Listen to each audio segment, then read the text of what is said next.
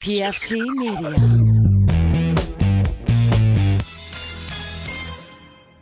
You are now listening to Cinema Crespediso.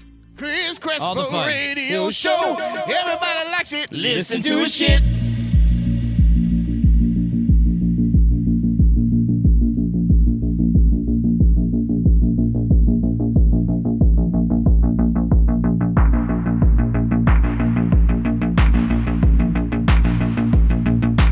Welcome to Cinema Crespediso.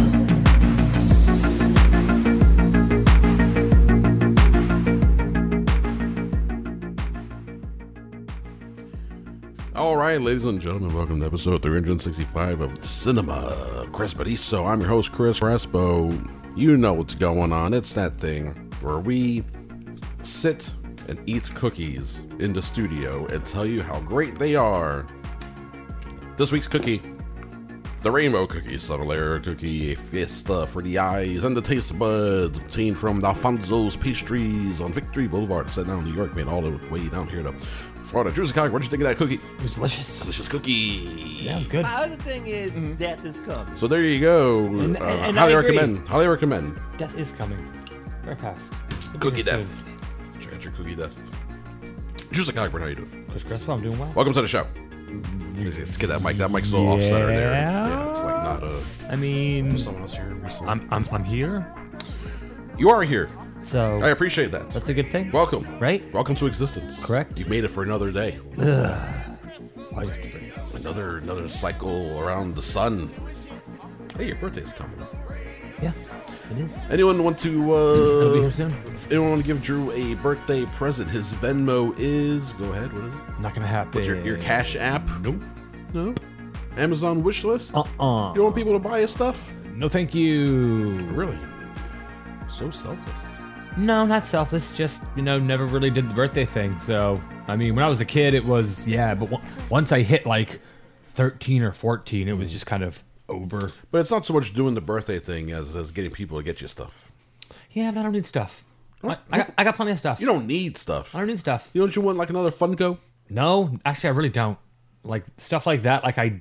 That can be kind of addictive for me. Don't you want like another like I don't need to feed that beast anymore. feed the beast? Don't you? How about I get you a thing of black shelving, I already have. back of cubes, No, empty though. no, Then you have to fill 'em. no. I'll get you one Funko. I don't want It'll it. be sitting there like, damn, the shelf looks so empty with one Funko. I gonna will have to- I'm gonna have to get I more. will delightfully give it back to you.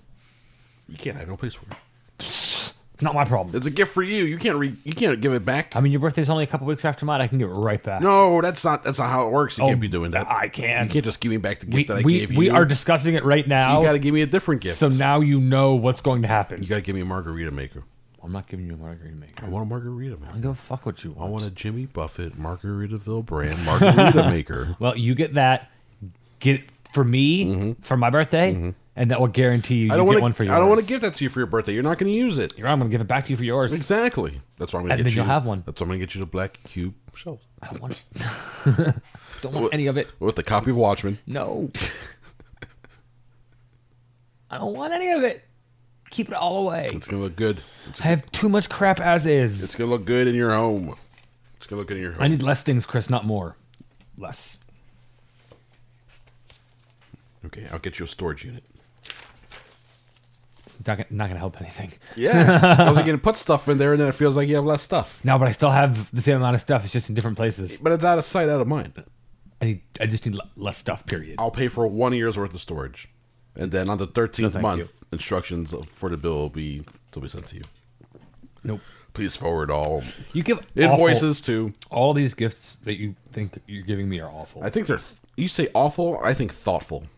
Well, you're wrong. So, that's cool. I think they're awfully thoughtful. Is what it is. I think, once again, I think you're wrong. You think I'm wrong? Let's put up to a vote. If you're listening at home, is it just awful or is it awfully thoughtful? Text 1 for yes, 2 for no, and we'll tally up those votes and we'll determine at the end of the episode who is right and who is wrong.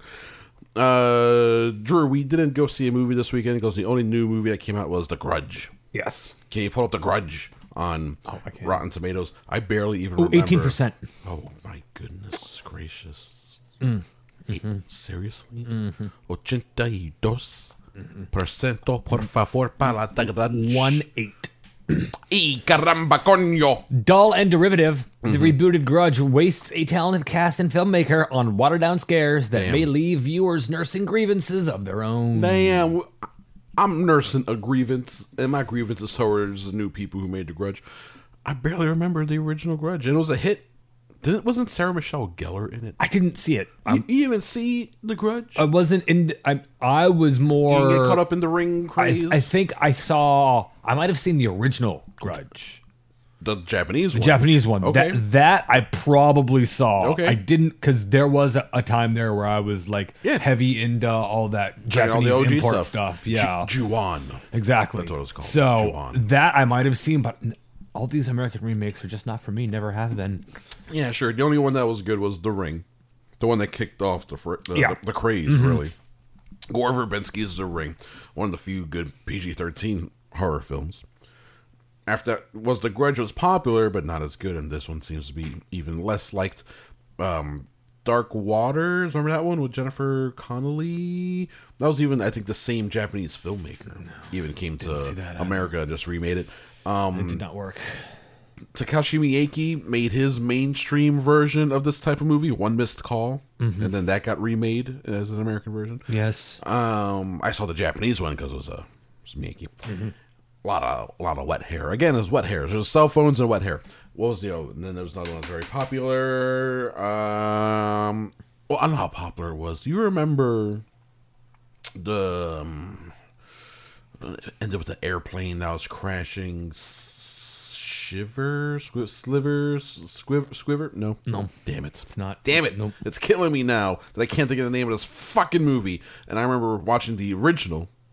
Like, I rented it or on DVD, watch it on my laptop in my room, and like with my headphones on, like, man, this movie's creepy, scary, really good. And then going to see the American remake in the theater, like, damn, this sucks. Yeah, this sucks. It's so bad.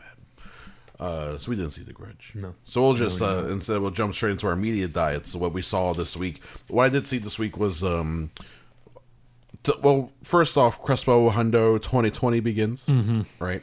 So we got want people to know that they can follow along on the Facebook group. And there's the Twitter, there's the Instagram, hashtag Crespo Hundo 2020. Hashtag really works for the Instagram group and the Twitter group more than Facebook. A lot of people participating this year. We'll see how many hang on and actually do it, and who falls off, and who picks up further on the year, et cetera, et cetera. But Crespo Hundo 2020 is underway, and I watched Jumanji. And what'd you think about it? Welcome to the Jungle. Oh, it's fine. No. Just like you said, it's a fine movie. It is. It's got jokes. Mm-hmm. Some of them I remember from seeing the trailer the first time, when marketed 2 years ago. But yeah, so yeah, this is fine. Like, I get why it made so much money, and no one raved about it, but everyone seemed to like it, and I got it Because it was good enough. It was good enough. Yeah. I got it. It's a family movie. It's got a couple of surprises. It's got some good humor. It was a pretty well thought out update of what Jumanji could be. Yes. Got a couple decent surprises. The thing at the end where they find the kid from the 90s in the game, but then when he got sent back, they're like, oh no, what's he going to go back to? Well, he just went back to the spot where he got kicked back out. Oh, perfect. And then they found him when he was all grown up. I was like, perfect. Yeah. Oh, look, it's Colin Hanks. Colin Hanks. Colin Hanks cameo. Fun. Great. So I thought it was fine. And what did I watch it on? I watched it on Stars or something. And then I went from there to the theater. Not immediately. It was like 2 or 3 days. But pretty close together, I saw Jumanji: The Next Level, which you saw as well. Yes. And what did you say? Not as good. Yeah, Yeah, not as good. I mean, the shtick of the different characters playing Danny DeVito's and what's his face? Danny Glover's The Dannys? characters. Danny yeah. and Danny? Yeah. Yeah. The shtick with all of them playing the different characters was fun. Yeah. But I don't think it was good enough to carry a whole fucking movie. Like, they mixed it around a little bit. They could have, I think, mixed up the personalities even more if they wanted to. They found a device to do so, and they could have really played with that. Did not. They didn't play with it so much. Yeah, I mean, I thought Dwayne Johnson was fun doing that shtick. but it does like get old after a while. I thought Awkwafina did it the best. She was awesome. Yeah, the way she was hunched over and everything. I thought she was fantastic in it. I mean, yeah, everyone was fine. I think it was actually beneficial to see the two movies so close together because it was good. Because it was just jumping right back into the characters and their relationships and stuff. And so all that worked. And yeah, I thought it was fun. It had some surprises that actually weren't in the trailer. So good for them. Yeah. Good for them hiding a thing or two. And yeah, when it was over, I was like, "This is perfectly whatever." These Jumanji movies are perfectly whatever. And when they make the third one, Jumanji, the final level or the final boss or whatever they'll decide to call, probably the final boss. See, that's why they should hire him. I mean, if they want to continue to do this, they'll just do Jumanji 3D. Jumanji 3D. Well, technically though, this is really Jumanji 3. What they need to do is. They need to find a way to now tie it into Zarathustra? Zathura? Come on, what was that one? Zathura with Dax Shepard. Thank you very much. Yes. No, I mean it's the same thing. Yeah. In 3D. Jumanji in space in 3D. Jumanji 3D. D in space. Okay. Zathura. Yeah, that's fine. The adventure ends. But then begins again. Then begins again. The end is the beginning. Is the beginning. The beginning is the end. It's a cycle. I'll go see whatever they do. That's fine. I went and saw Bombshell. That's the Roger Ailes is a creepy perv, but also developed Fox News. So we did something right. Weird movie. Weird, strange. I don't know how I feel about it. I mean, was Lithgow in it up? Lithgow was very Lithgow-y. You feel his humanity as he plays this monster. Okay. I like that they didn't write him as 100% creepy monster, horrible dude. I mean, he is a bad person. Well, no, I mean, obviously, but at the same time, I mean, he's still human. There is a good side to him somewhere, whether, he loved his children or his wife or, donated money to philanthropy or whatever. And the movie does explore his different sides and facets and doesn't try to make him just sort of 2D thing. Yeah, absolutely. I mean, he's still a scumbag, though. And that goes for everyone. Yeah, it goes for everyone involved. Megyn Kelly, Gretchen Carlson, all these people who are like part of this beast, feed this machine for their own personal reasons. And then, I don't know. It's weird how it's a movie like these people are, they handle all these venomous snakes, and then the snakes bite them. And then later they're like, these things bite me. This is bad. And I'm sitting there like, yeah, I knew that from the get go. You're laying down with snakes, and now you mad you getting bit by them? Not even laying down with them. It's like they went on TV and like these snakes are good as they're biting them. Yeah. It's just weird to be like it's a movie about these ultimately kind of shitty people. Yeah. Like I'm not a Megyn Kelly fan, but then Charlize Theron, she's so great as playing her, and 3 hours of makeup a day. She said, "Wow, that's a shit ton of makeup." I mean, they almost completely reshaped the shape of her face. Like the first time I saw it, I was like, "That kind of look." Charlize, I was like, "Oh, that is." It was weird. But right? what did they do to her face? Yeah, it's like what's going on here? It's like nose stuff. Meanwhile, Nicole Kidman just looks like Nicole Kidman. Yeah, I think maybe they boosted it up a little bit. And Margot Robbie is just playing an amalgamation of people anyway. She's not even a real, quote, a real person. Yeah. So, it's weird. So then there's this weird thing where it's mostly following Megyn Kelly. Mm-hmm. Mark Duplass plays her husband. Some rando guy who's just her supportive husband. And then his real life wife, Katie Anselton, she shows up in one scene to tell Gretchen Carlson in a supermarket that her show's bad for America. This show's bad for America. Cool. There's a weird thing about the movie because Megyn Kelly is like just trying to hold Trump to the same standard as everyone else as she thinks would be expected. Yeah. And then she comes down on his bad side, and then he's tweeting badly about her for like a year. So everywhere she goes, there's people that are just like, not even in her face, but aggressively, they're just like saying Donald Trump, like Trump 16, Trump 2016, and it's so infuriating watching this. Oh my God, these fucking people are out there. Yes, they are. They really exist. And this is all before he won. Yep. So like they ended up being vindicated in their fucking horrible beliefs. That's another reason why the movie's hard to swallow. Enjoy. Yeah, because it's like, fuck, this is all too contemporary. But it's happening right now. It's what happened. It's what happened. I don't need to be reminded of what happened. It sucks. It sucks what happened. And then it's not even about that. It's also about the the whole Me Too stuff within Fox, all that, and their own culture, and it's interesting and weird. So it's a lot of impersonations and impressions. It's like, damn, it's like 99% Sean Hannity there. Look at this. It's weird how they got, what's his name? There's this one lady who's there. Not Gretchen Carlson's obviously. Greta Von Susteren. They got Scott Glenn to play her. It was really weird. I mean, if it works. They put Scott Glenn in a wig and they have Greta Van Susteren. It's like, that's a strange looking person. It's all like weird impersonations.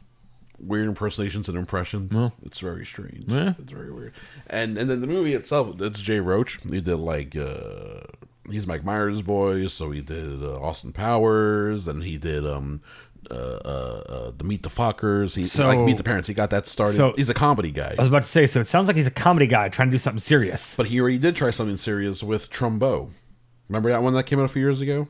No. Bryan Cranston is Dalton Trumbo, and he gets blacklisted for being during the McCarthyism stuff. Oh yeah, and that one was it another was not one very good. Not very good, and all filled with people doing impressions. Yeah, and and stuff. So Jay Roach is doing it again with this one, and it's weird how it feels like, because it's written by the guy who wrote The Big Short. Okay. So it has certain narrative devices that feel Adam McKay-ish. So now it feels like Jay Roach is just doing an Adam McKay movie. Okay, so But then it's a director doing an impression as well. That feels like that. And then he throw Margot Robbie in there. Then it definitely feels like now it has connections to like The Big Short and stuff like that. So it's a weird one. I can see why ahead of it coming out, it's positioned as like an awards contender. Yeah. Then after it comes out, a lot of people back off. Yeah, like no. They're like, maybe for the acting. Yeah. The actors are all good, but the movie itself is like, it doesn't. Excuse me, almost threw up on everything. This entire all your electronics. We almost would have had to shut down the show for good. Yeah. One can only wish. Oh yeah, I mean, one day I'll just kill myself. It'll be easier that way. The movie just like scratches the surfaces of everything. Yeah. Doesn't really get in there. Doesn't get in there, and so it's under 2 hours. Yeah. That was good, but maybe he needed that extra time. It's a weird runner how Megyn Kelly keeps bringing up. She's like, I'm not a feminist. Or like, you're starting to sound kind of feminist. She's like, no, I'm not a feminist. But then she's like, but it's fucked up what's happening to women. Yeah, so you kind of are. So it's just like, I don't know, explore that kind of stuff. What that means to these people. What it means to be a conservative woman. That's something that baffles me. On Bumble and Tinder. Oh, conservative women? Yeah, when it's conservative. And it's like, what, really? Mm-hmm. So you're looking for someone to like yell at you? What do you... I don't know what you mean. You want to do? You're fine with doing the same amount of work for less money? I guess that's fine. I guess it's good for employers. I mean, you're a conservative woman. Yeah, I mean, as long as you're okay with it. If you're okay with it, apparently you are. Apparently you just don't believe that the wage gap is real. It's okay. I don't know. Bombshells, whatever. It's unfortunately it's kind of a whatever movie. Okay. Very middling. Very middling. On Netflix, I saw this movie called Sweetheart. It's a Blumhouse low budget creature feature, and not bad. Not bad. It played at Sundance last year, where it got decent reviews and actually got pretty strong reviews. If you look it up on, it's one of those things, Drew, where if you go to Rotten Tomatoes and you look up its score, it's like 94%. Mm-hmm. Then you look at the average rating, 6.6. So it's positive. It's a good movie. It's not that good. Yes, overall, everyone's like, yeah, it's good. I mean, it could be better. So what it is, and the reason I even started watching is because I like the setup. It's Castaway meets a monster movie, right? Okay. So a girl, and it's Kiersey Kemmons, the girl from Dope. Okay. Right? Yeah. There's a trio and the girl. She was playing a high schooler in that one, but she was really like 20-something. Yeah. She's like 25. That's the way it works. Precisely. So movie starts with her and some other guy washing up on a tiny little beach, like a small one of these deserted tropical islands, one of these deals where you can walk around it in like 10 minutes. And he is pierced with a piece of coral, so he dies within the first couple minutes of the movie. So she's by herself. She's stranded. And then within like the first night or two, she realizes that even though she's on this deserted island, she's not alone. There's something here. Bum, bum, bum. And there's some sort of monster out in the water. And it's Blumhouse. So, I mean, this thing must have cost conservative $2 million, $1.5 million to make. The creature, it's like a weird fish creature that towards the end you get some pretty good visuals of what it looks like, but they do a lot of let's hide this thing in the darkness. So, and then you can justify that, all right, she's on an island, there's no lights there, even if you snuff out the campfire, all you have is the moonlight. So everything is like very dark and hard to see, to the point where it's like what's the point of filming What's this? the point of, like, I'm not even getting a sense of what's going on. So now I'm just waiting for this shot to be over so that I can play catch up with what's happening.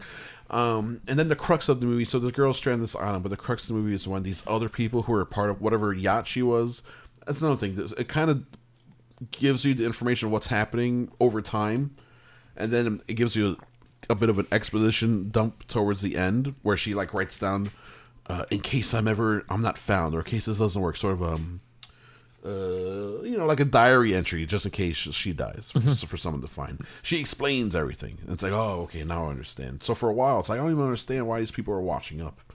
But she meets these other people wash up. They know each other already.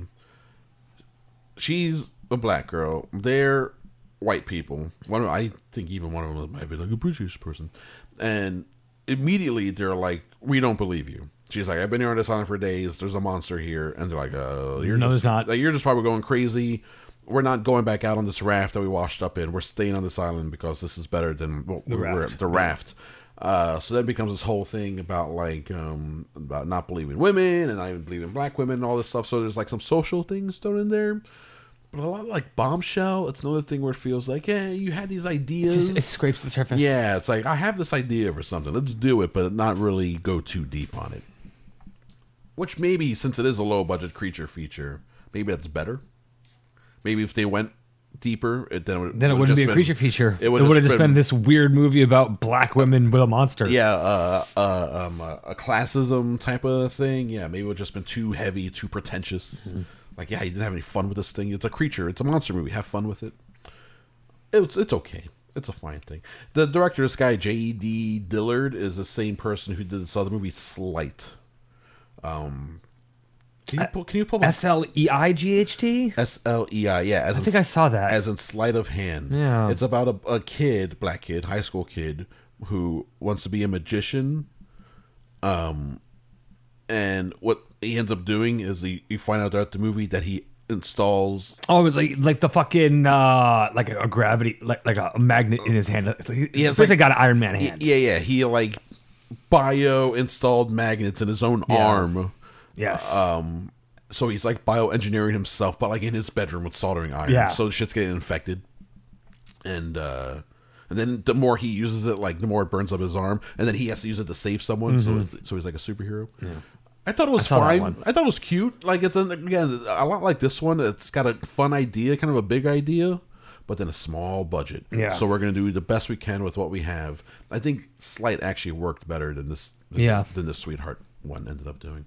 The guy's an interesting director. He's got some ideas. I don't know. Give this guy more than $50 to make a movie, please. Let's see what happens. Let's see if he can develop these things a little more. And then I'm doing the thing again, Drew, where I'm like, I had this whole list of stuff I need to watch. And you're watching old stuff instead. So I rewatched the pilot for Miami Vice. It's its own movie. You shake your head at me, but it's its own movie. I get it. It's an hour and 36 minutes. And it's really, really good. And it's funny how Michael Mann is just a producer on it. He didn't create it, and he doesn't even direct the episodes. But it's like his ideas come through. It still feels so Michael Mann. Yeah. It's pretty wild. And the pilot is where it has like a 5-minute sequence of I can feel coming. That whole song, just driving. The camera's on the car, and it's super. It's so moody. It's like, damn, this is awesome. Yeah. It was fun. It must have been fun when that show first came out on TV. I'm like, man, there's nothing like this on TV. This is super cool. It's very cinematic. I watched most of this YouTube documentary that's like 40 minutes long, and I watched like 30 minutes of it about Super Mario Brothers 3.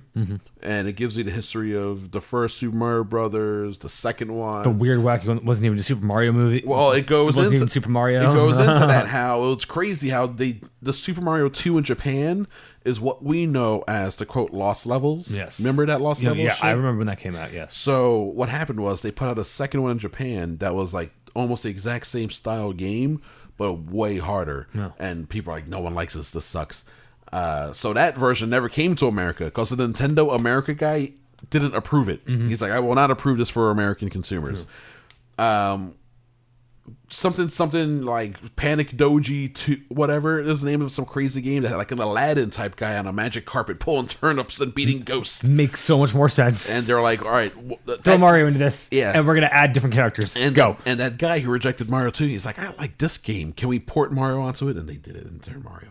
And then the third one came out here. It was a huge, but it goes into the build up of Mario 3 and how it came out in Japan, but it took a year to come out here in America. Another 2 years on top of that to come out in Europe. The Wizard and how that played into all the build up and the little game charts, the influence for how they came up with the game, the different worlds and stuff. Like it got pretty in depth. And it's obviously just like a very cheap YouTube doc. One guy reading almost all of the copy. Yeah. Those things can get pretty annoying, but this one was done well enough that and it had enough good information in it that I stuck with most of it before I got tired of it. I'm reading this book. I'm almost done with it. I'll be done with it by the time we record again. Born. I don't know if I mentioned this on the show. Jeff Vandermeer, the guy who wrote Annihilation and that whole trilogy. It's pretty amazing, Drew. Yeah. I still haven't started reading the last book you gave me. Oh, the fifth season? Yeah, that thing's great. You got to read that. In this one, Born, it's about it's a city. I'll give you the setting. I don't even talk about the story. The setting is a city that's destroyed because there's a biotech company that has been run amok, and their inventions have just destroyed everything. So there are scavengers and survivors trying to live in the city, escape from New York, and there's I don't know, 400. They haven't given a size to it, but at least when it's laying on its side, it's the size of a 3-story building. Okay. So it's a bear that they think started as a person and then like evolved, but as a bear named Mord that just roams a city, like does whatever it wants, obviously, because it's a gigantic bear, and it can fly. Cool. So that's a problem. Yeah. That's a problem for everyone. Not gonna be an issue. It flies around, doing whatever it wants, and people just live in its its haunches, in its wake, scavenging its flanks and trying to figure out. And then there's someone named the Magician who's trying to like control part of the city and trying to figure out a way to destroy Mord. But you're following this girl who's a scavenger and her like living sort of just boyfriend of convenience, and it's really, really good. I'm super into it. I'm like about 2/3 of the way through. Very nice. So there you go. That was my media diet for the week. What about you, Drew? What do you got? I watched the first episode of Messiah on Netflix. Oh, is it out? And? I mean, the idea is interesting, and everybody in it is good except for the guy playing the Messiah role. Oh, really? Which is really difficult because the show kind of centers around him. It's about him, yeah. Yeah. That sucks. Even if you watch it thinking he's the Antichrist. Yeah, no, it doesn't matter. It still doesn't matter. He's just bad. Nowhere near cool enough. You're not going to give it another episode 2? Just one up done. Yep. Damn. Not worth it. Oh, all right. Getting the Drew Cogburn stamp of unapproval. Also watched an animated feature, Soul Station. It's the 2016 animated prequel to Train to Busan. Oh, interesting. Awful. Why? Animation bad, story derivative, totally not worth watching. Is it cheap? Like Yes. cheap animation? Cheap all the way around. Just watch Train to Busan. Just watch the movie. Like it for what it is. Don't deal with anything. And just imagine Yep. the prequel. Is it so it's a computer animation? No, I mean some of it looked hand drawn, but a lot of it was not good at all. Can you like compare it to something like a TV show maybe? Worse. Like worse than a cheap TV show that they would do? Yes. Damn. On the par of like a Redbox animated movie. Redbox's animated movies? Like direct to Redbox? If they had one. If they went like direct Yes. to Redbox. Yes. Damn. Yes. Not good. Jesus. All right. Soul Station. Is it spelled soul like the city soul? Yes. Let me fix mine. Okay. Also watched Homecoming on Amazon Prime. Directed by Sam Esmail. Oh yes, that's how many episodes? Julia Roberts. Is that? It's 10 episodes, but they're half-hour apiece. Half hour, so it's not Julia too Roberts, bad. Shea Wiggum, Bobby Cannavale. Season 1. Season 2 is going to be coming out soon. They're making it. Did you enjoy it? Yep. I mean, it was directed by Sam Esmail, Yeah. and it has Shea Wiggum, so I was a happy camper. Well, yeah, Wiggum's great going around trying to be like, "Oh, someone give me some answers." Bobby Cannavale's great going around being like, "You don't remember me?" Yeah, he's always good in that. It's a very similar thing that And does Mr. Robot, the guy who's like, he knows shit and he's trying to fix things. Well, and also I liked the narrative framework where it went to a different aspect ratio for present and then cinematic stuff for the past. For so what it was interesting. what they're investigating and remembering and stuff like that. Yeah, And I also liked how the scenes just kind of played on to nothingness as the credits were rolling. Mm-hmm. Like Shea Wiggum would just be like sitting there like staring at his paper with a confused look on his face for 45 seconds while the credits rolled. Yeah. It was hilarious. yeah. Well, they did find it, and then often there was like no music. Yeah. So it'd be like ambient sound. Yeah, he's sitting there clicking his pen. Yeah, click read something, and that's just like directed by Starry. Yeah. Maybe some of the background's vacuuming. I'm saying. Really weird, Yeah. but really cool. I do. It's funny, Esmail. I wonder if that was him. I always enjoyed seeing where the Mr. Robot credits would pop up in the beginning of an episode. Yeah. Like how are we gonna do the title credit? Oh, that's fun. Okay. So in this one, it's all about the end credits. That's good. Homecoming, Amazon.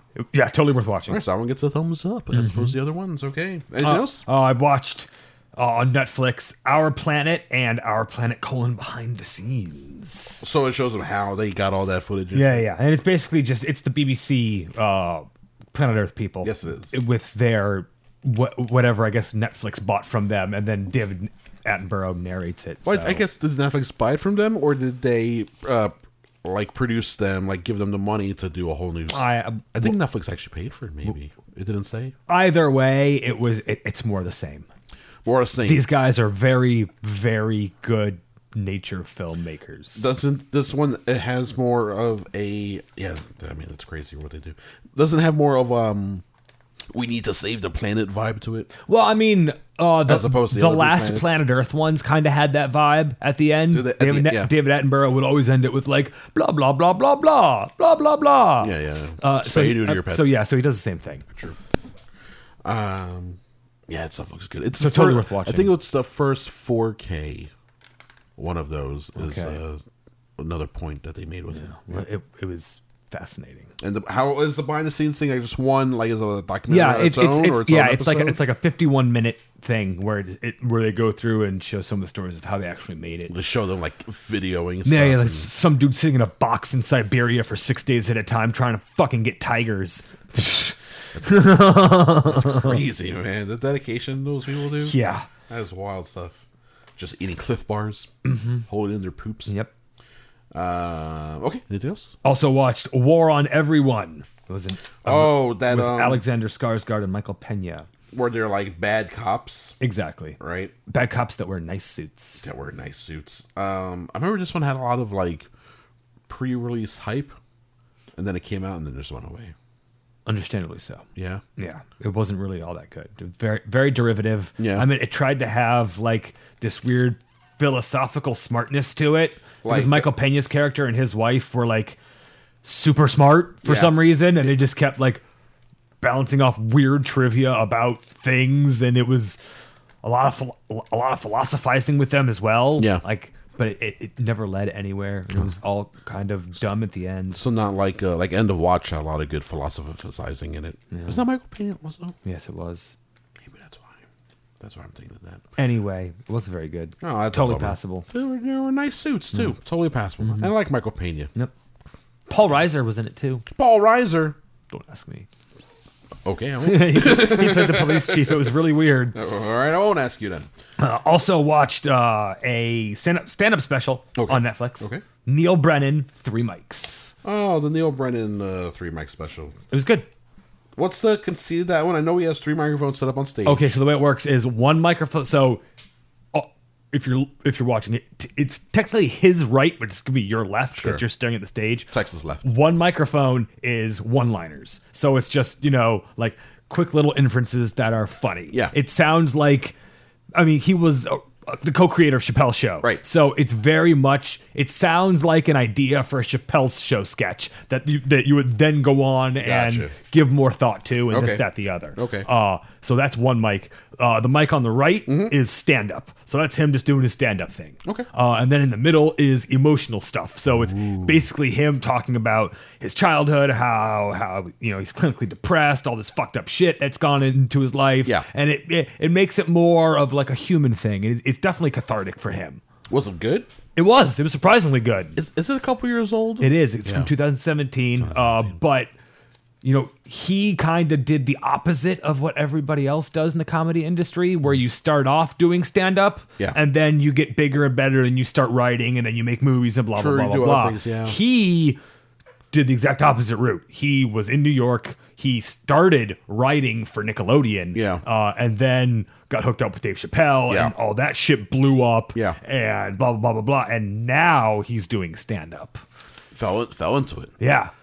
It happens to a lot of professional wrestlers. It's weird these days, I guess. Like it's just storytelling. So, oh wow, it was very interesting. And you liked it then? It was good then. I liked it. It was very funny. Yeah. And the personal like stuff was worth listening to. It wasn't. Didn't get ridiculous or overbearing or anything. And it wasn't like overly depressing. And at the end, of course, before. There's always a little joke at the end. As long as you've got dark humor, you will laugh. Yeah, that's true too. He always tags something in there, right? Neil Brennan, 3 mics. And not 3 Michaels. No. But 3 microphones. 3 Michael phones. Correct. All right. Anything else? The Laundromat. Watch that. Oh, you watched Laundromat? Yeah. It was good enough. It was good, right? It's fine. It's Soderbergh. So it was written well. It is Soderbergh. And it makes me angry at rich people. Although it was funny when when they knocked themselves and were like, the director of this film has 5 of these companies and the writer has at least 1. Yeah. They call it themselves. Yeah. So at least they're upfront about it, self-aware. Yeah. Yeah. Well, this is how business is done, and we do it too. Exactly. To see how we save our dollars, save our monies. It's very informative. So it was interesting, informative, and enraging all at the same time. Plus, you got and you have Gary Oldman doing a Werner Herzog impression. Yeah, he's doing German. You got Banderas. You got Streep. You got and a bunch of randos. David Schwimmer's in it. The original. The liquid metal dude. Robert Patrick's in it. Yep. Just all sorts of fun people. Yeah. It's Soderbergh always pulls together good casting and good actors. And yeah, it's fine. It's a fine movie. Correct. Yeah, sure. And I started watching Bosch on Amazon Prime. First season? Yes. Man, did you get Boshed? Have you been Boshed yet? What does being Boshed mean? Anytime Bosch he says something that turns to be right, and you're like, oh shit, Bosch. That's like every episode. Yeah, it happens often. Yeah, it happens often in every episode. Yeah. Or when he goes somewhere hip to eat. He does a lot of that. Like, shit. Well, he has a hip place to live. Yes, he has a place to live. This is the jazz. That's because he sold his movie rights, his story rights. Such a weird character. It was a bad movie, but it paid for this view. Yeah, it's so strange. Such a strange character. Titus Welliver. Titus Welliver, yeah. I just like Titus Welliver. I wish he had a big mustache like he did in Deadwood. Yeah, he did look awesome. And then what they do is for each season, apparently, they take a couple of these Michael Connelly books, and they smash them together. Yeah. My dad read the shit out of these Bosch novels, so... Did he? Yeah. Bosch. Yeah, exactly. They're dad novels. Exactly. And it's a dad show. So far, it's solely a dad show. It's decent enough to watch. It is. It's decent enough to watch. Crate and Barrel, the hokey dumb cops, the tall. Oh yeah, those guys. Those guys are awesome. Yeah, those guys are ridiculous. I like Bosch's is like super chill partner. The black guy. Haven't gotten a partner. Oh yeah, the dude with the scar on his face. The guy, yeah, he's so chill the whole time. He can't get his energy about nothing. It's a weird show. I've watched the first season, and then I watched the first episode of the second season. And it didn't get you. And then I just need to just watch it. Just put it on. It's just something to just put on. Yeah, exactly. Bosch, right? Bosch season 1. I'm into that. Yeah, that is his wife. Have you met the wife yet? Nope. Yeah, interesting character. The daughter, she's a pain in the ass.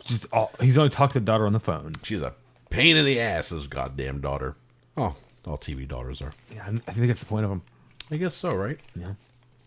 Have sons, guys. If you're listening, have sons. They're way better. I think my mom just force choked me. Sorry, Mom. Almost died. All right, anything else? No, that's it. Damn, Bosch. You just got boshed. Okay, let's read this email. We got an email from Cremella McShow, cram it in your ears. You can email us cinemacrespediso@gmail.com, and we be reading just like this. Juicy Cogburn, take it away. Network of the... Oh, I guess... it is entitled Cremella, What's on the Telly 2019 Or Faves. Fave. What's on the telly 2019 faves for Cremella McShow? All right, Network of the Year goes to HBO by a mile. Even considering the Game of Thrones debacle, HBO delivered in a huge way in 2020. Yeah, for real. I agree. Streaming service of the year? None. They all suck. Whoa! I'm not sure how this business model is going to work now. That you need 6 different subscriptions to see the best shows, and cable too. Top 10 shows. Sling TV. Number 10. Number 10. Coming in at number 10. Watchmen. Watch me, man. Killer soundtrack coupled with solid casting and writing made this one of the most interesting shows of 2019. For sure was on HBO. For sure, I'd agree with it. 100% one of the most interesting shows. Yeah. Definitely had me wanting to talk about it. Number 9, Barry. Bill Hader can do no wrong. So gotta watch This 30-minute fight, the 30-minute fight episode he wrote, directed, and starred in was my favorite any show this year on HBO. Nice. I think you should leave. No, you should leave. Oh, that's the name of the show? Yes. Damn. I love when a show comes out of nowhere and blows me away. Writing an episode of a comedy sketch show about any of the skits sucking is near impossible, but this show routinely made it look easy on Netflix. Okay. Number 7, The Righteous Gemstones. Yes. This is another show that did a great job blending comedy and drama in a very dark way similar to Barry. The pilot was one of my favorite pilots of all time on Great. HBO. It's an amazing pilot. Number 6, Mandalorian. Yeah. Speaking of great pilots, this show immediately reestablished my love for the Star Wars. The first scene, I was just like, I'm in. I'm back in. I'm back in. The world is chaos. Show me the baby. Well, at least until I finally go out to see the new movie in the theater. D+. Number 5, Too Old to Die Young. This show is incredibly divisive for good reason, but in a year of visually stunning television, shows this Refn series might have been the best from that perspective on Amazon. It's not really that well liked of a show, but it's Nicholas Winding Refn. I love the way it looks. It is so boring to watch. It's a bore. I mean, most of his movies are like that. I know. Yeah. I'm just there to watch it. I want the style. I want to live in it. Number 4. Number 4. Mr. Robot. Yeah, that bot, son. So sad to see this one leave the air, but wow, did it go out with style in one of the most memorable endings of all time. And that's in the best way possible. Number 3. So good.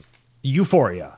Another show that looks like a movie, which isn't surprising considering it's co-produced by A24. Yeah. Who knew an episode about a urinary tract infection could be so enthralling and emotionally devastating on HBO? Nice. Number 2, What We Do in the Shadows. Funniest and probably the best written show of the year. So good. On FX. I love that show. And number 1. Oh, wait. I was just thinking about what it was because I know for sure. I know what it is. It's that one. It's Legion. Yeah, Legion. Yeah.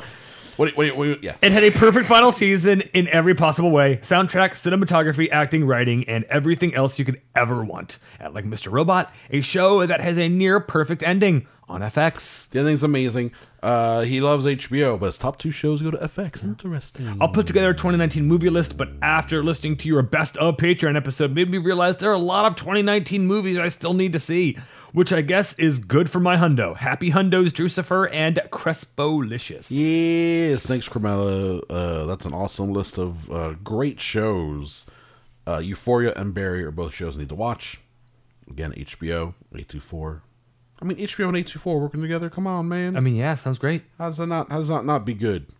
And FX. Damn, FX is good.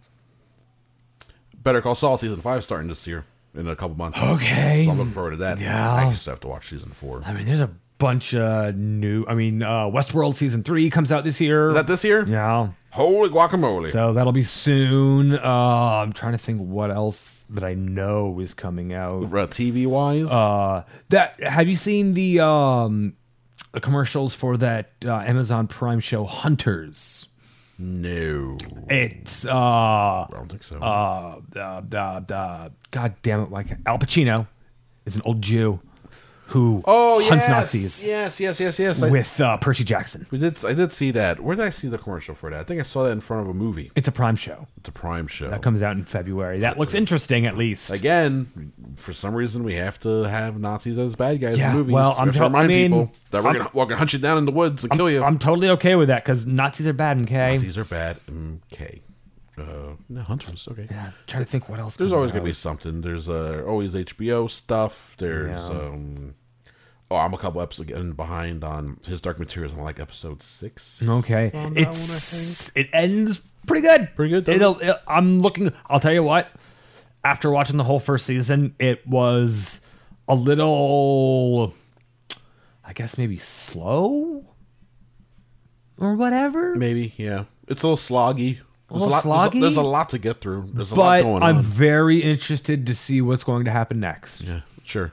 They set up an interesting plate. Yes, Let's see where they finish this thing. Where they take it next. Yeah, sure. Yeah, I'm gonna finish this season. I'm already. it's totally worth watching. Already invested into it. Yeah, 2020. See what we got for TVs in 2020. bunch of good stuff. Can't really think off the top of my head what else we got for TVs, but for the second half of the show, we will be talking about the new movies coming out this year. We're going to do a 2020 movie preview for the second half of this episode. So it's good for your Crespo Hundo 2020s out there. You can start earmarking movies that you're going to want to see that'll help you get to 100 movies by the end of the year. So Drew has the list. I'm going to do my best to see if I can recall what each one is off the top of my head. Good luck with that. Yeah, some of these titles are very generic. And then there we go. That'll be the second half of the show. I'm sure that'll take up the entire 45 minutes of the second half. So we'll take a break now. Question mark? Question mark. We'll take a break now, and then we'll be back with the second half of the show, I think, if we survive. Just like Godward? No.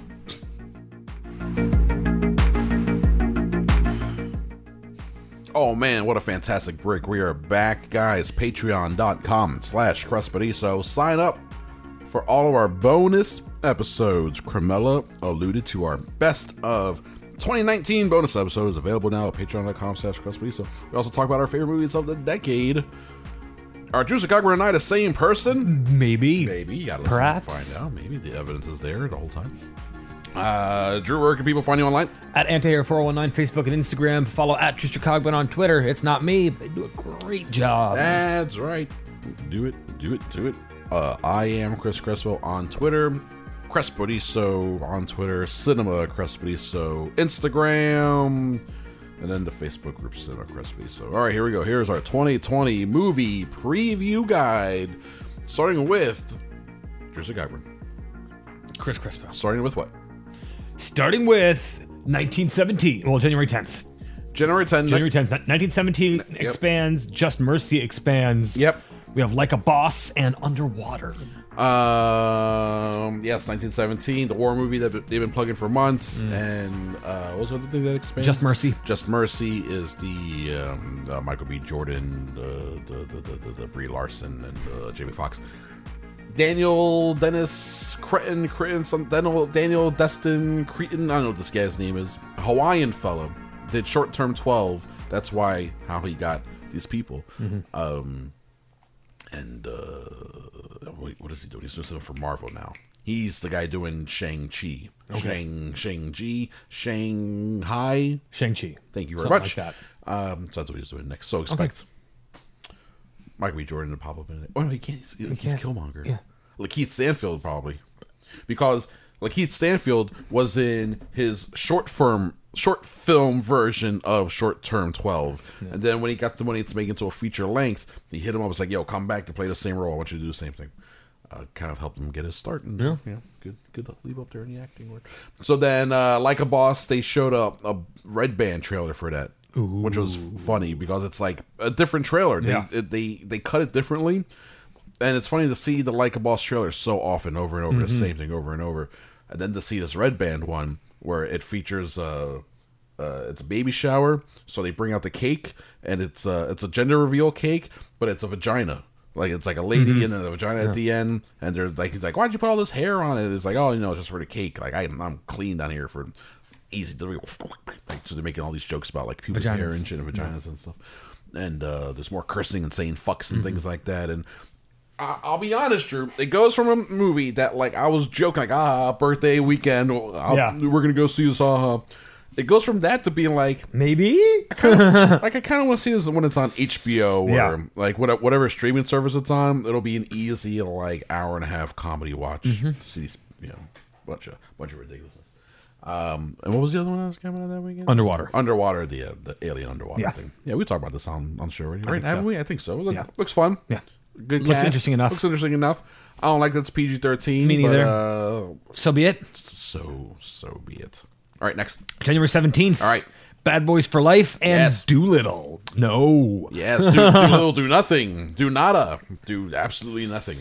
Although, I mean, I posted this just dumb meme that I saw that referenced Doolittle and how bad it looks. And then someone on Instagram commented how they don't know anyone that doesn't think that it... The way they wrote it, they use double negatives. But I'm pretty sure they're saying that everyone they talk to about it thinks it looks good. What? Let me read this quote.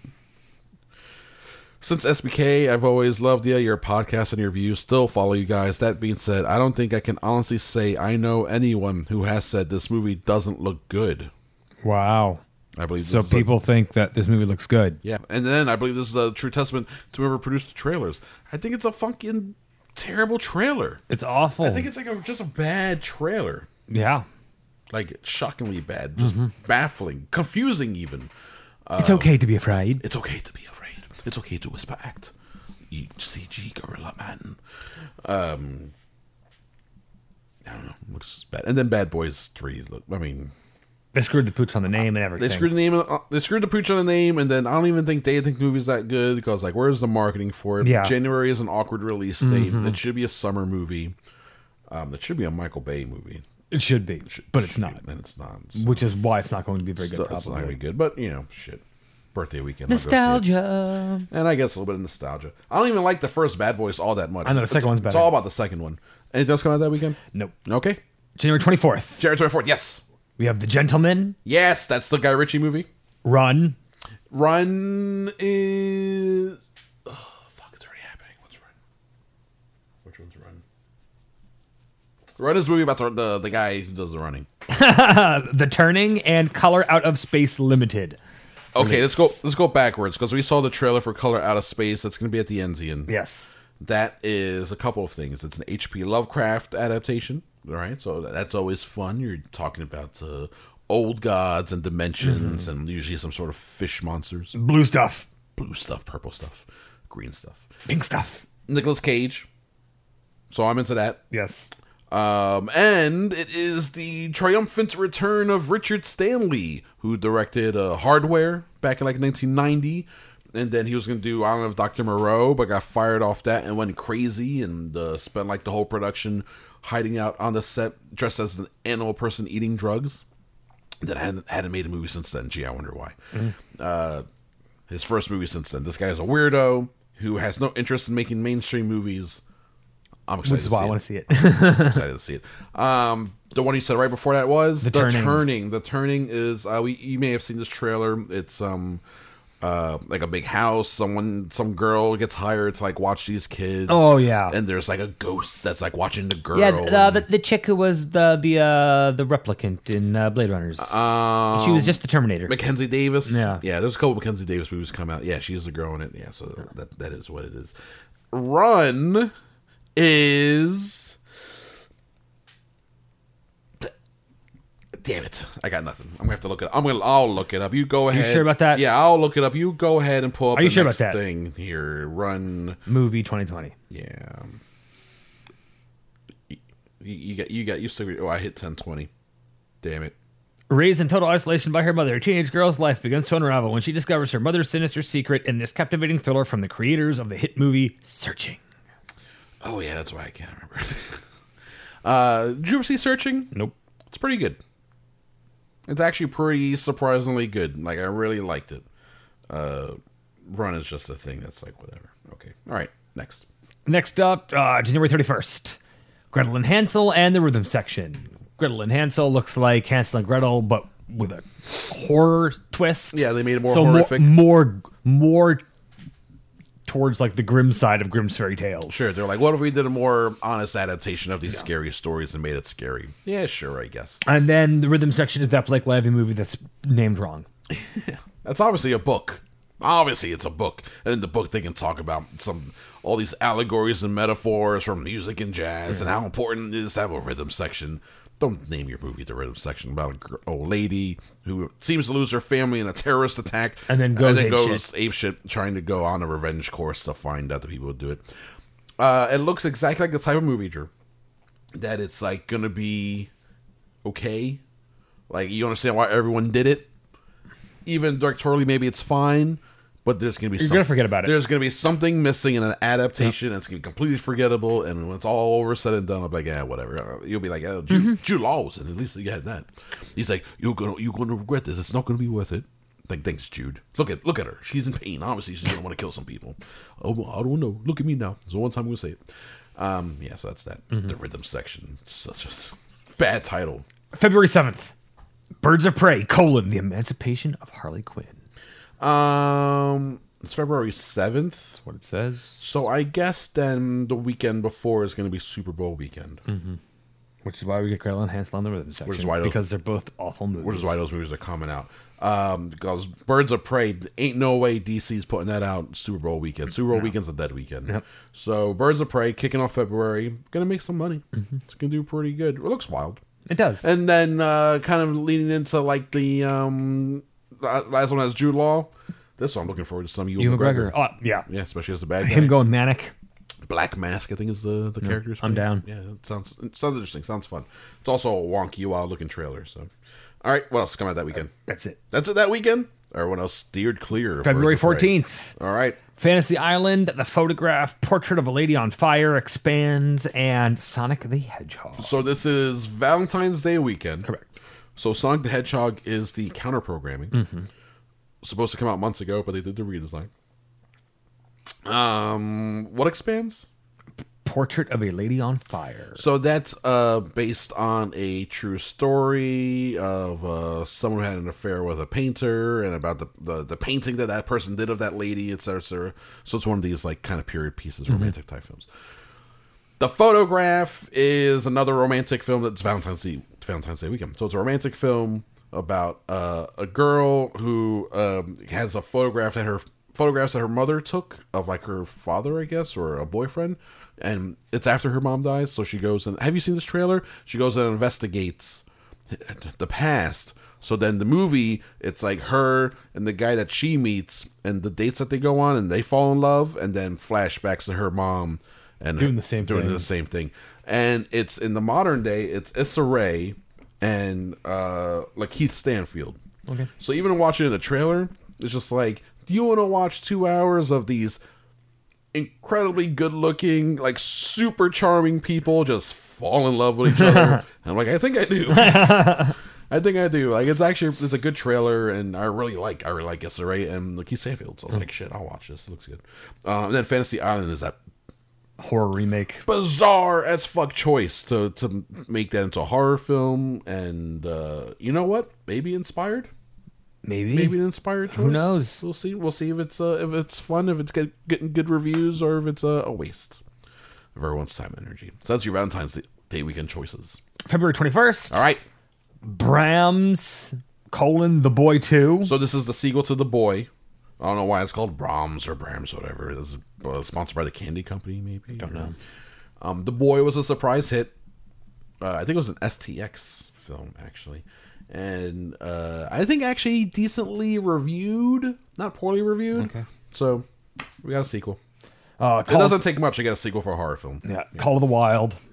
Call of the Wild, we've seen this trailer 1,000 times. Looks bad. It looks terrible.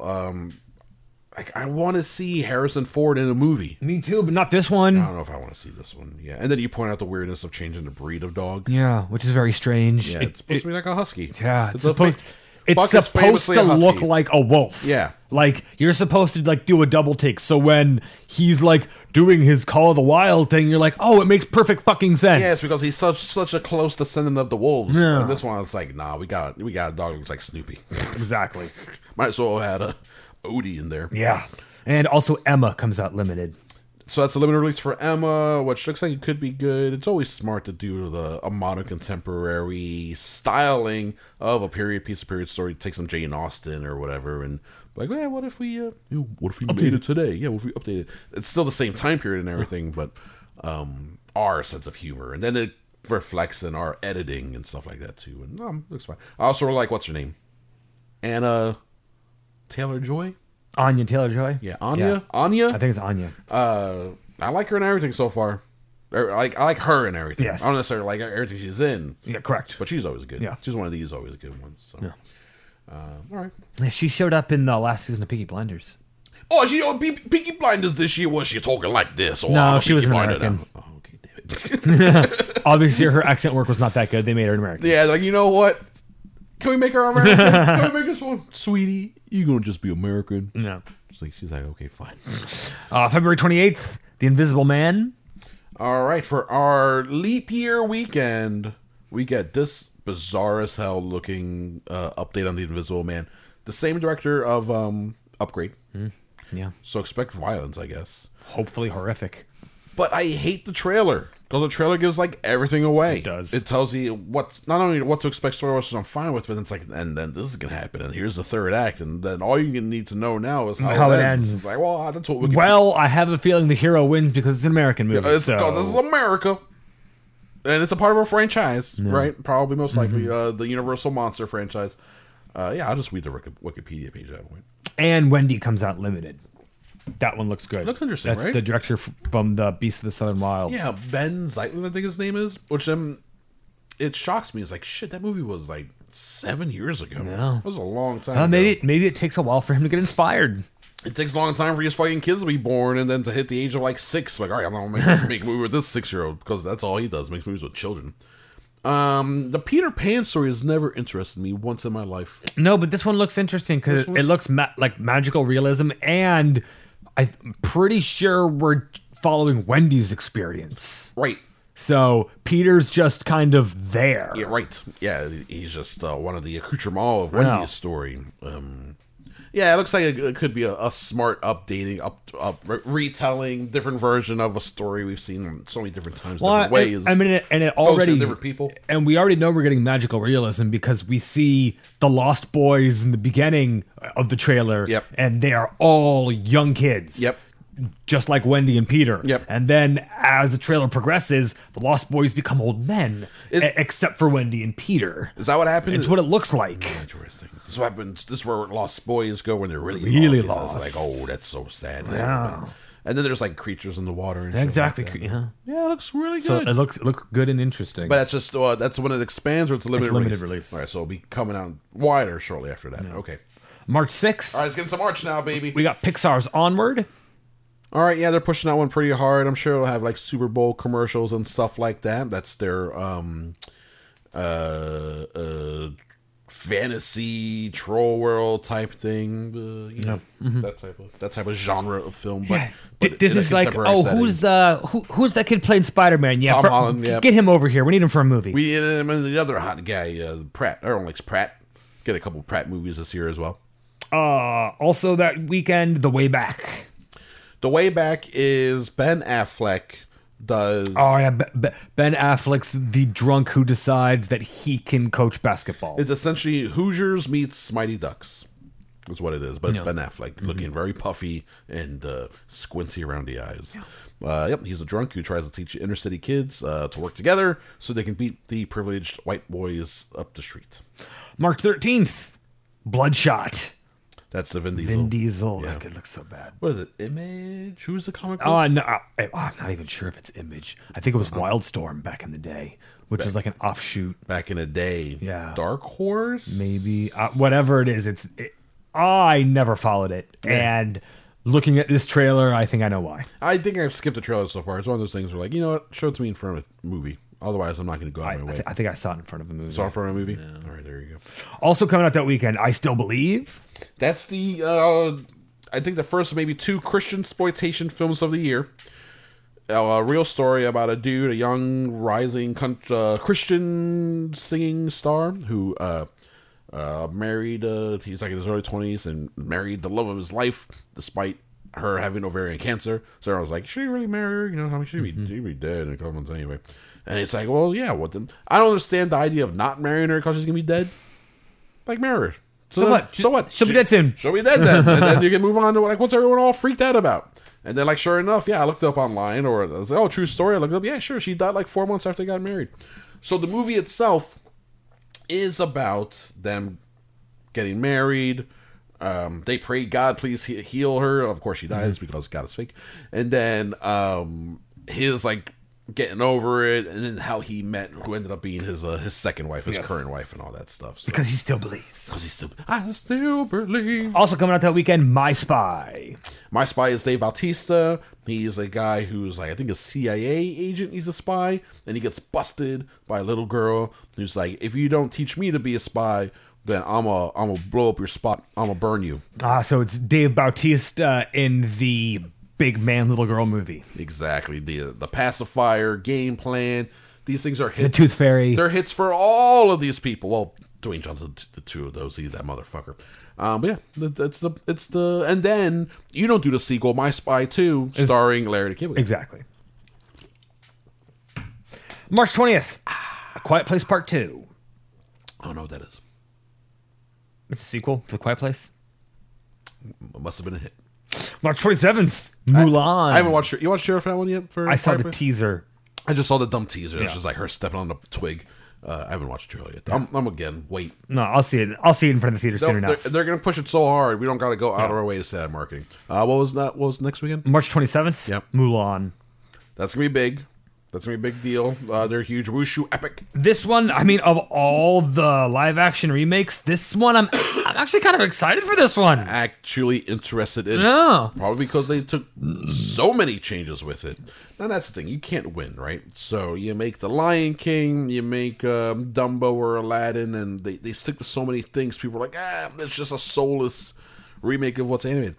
They do Mulan where they change things. They get rid of the music. They get rid of the talking dragon, all this shit. And they're like, oh, you took away all the things we liked. I want Eddie Murphy in my movie. I want Eddie Murphy in the songs. Like, then just listen to the soundtrack and watch Delirious and shut the fuck up. Then watch the animated one. Or just watch the movie. Because it's still there. I have D+. You want my password? I'll give it to you. Just watch Mulan and shut the fuck up.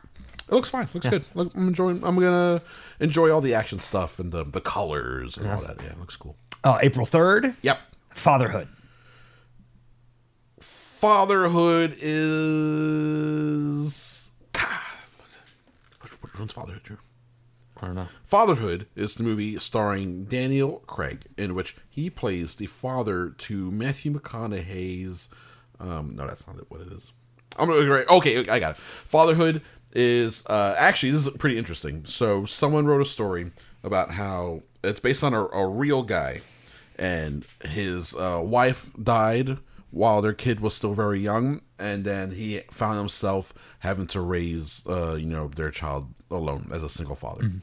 And the guy who wrote it is a white guy, and they were developing it, and they had it cast like Mark Wahlberg or someone else, and that person dropped out, and then they cast Kevin Hart in the role. So they went ahead and just, even though it's a true story, and the guy wrote it, they went in and switched it because it's fucking Kevin Hart, and they can go in and do it. I think they're going for more, it's him, so it's sort of, it'll have funny moments. It'll be a comedy, but I think they are going to lean dramatic with it. So that's Fatherhood. The Lovebirds. Which one's the Lovebirds? Is the story of Mary Curie and what's her name? What's the guy's Louis Pasteur? Is that right? Were they together? I don't know. You don't know nothing, Drew. No, I don't know nothing. I do know something. The Lovebirds is that's the Michael Showalter movie that's coming out. He gets one every 4 or 5 years, so he gets a little rom-com with Kumail Nanjiani and Issa Rae again. So. There we go. Well, yeah, I mean, yeah, okay, gotcha. There you go. Also coming out that weekend, The New Mutants. Oh my God, this movie's actually coming out. They've been by the time most people hear this episode, the trailer should be out. Okay. They're putting out a new trailer this week. And Josh Boone, the director, is like hyped for it. He's the one promoting it online. He's saying the movie that's come out, it's like his original cut. There's not nothing screwy behind the scenes or nothing got chopped up. So we'll see if this thing's. What if it's good? I'll be shocked. If it's I mean, that'd be awesome. They took enough time with it. years. That's what I'm saying. Also coming out that weekend, Peter Rabbit 2, The Runaway. I've seen this trailer a couple times now. Yeah. Have you seen the trailer? I have. It's dumb. Looks terrible. Not for me. But I'm sure the kids love it. the moment where they slap a GoPro to Domhnall Gleeson's face and then he rolls down the hill. That was great. It's very funny. Yeah. It's only like 1 second in the trailer. It's a very funny 1 second. Yeah, that's good stuff. April 10th, No Time to Die. There is no time to die when you James Bond making your last James Bond movie.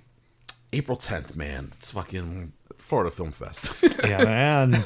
It's like, excuse me. Right in the middle. I'm going to need to take a break from watching these 15 movies so I can watch this 2.5 hour James Bond film. Yeah. God damn it. Damn it.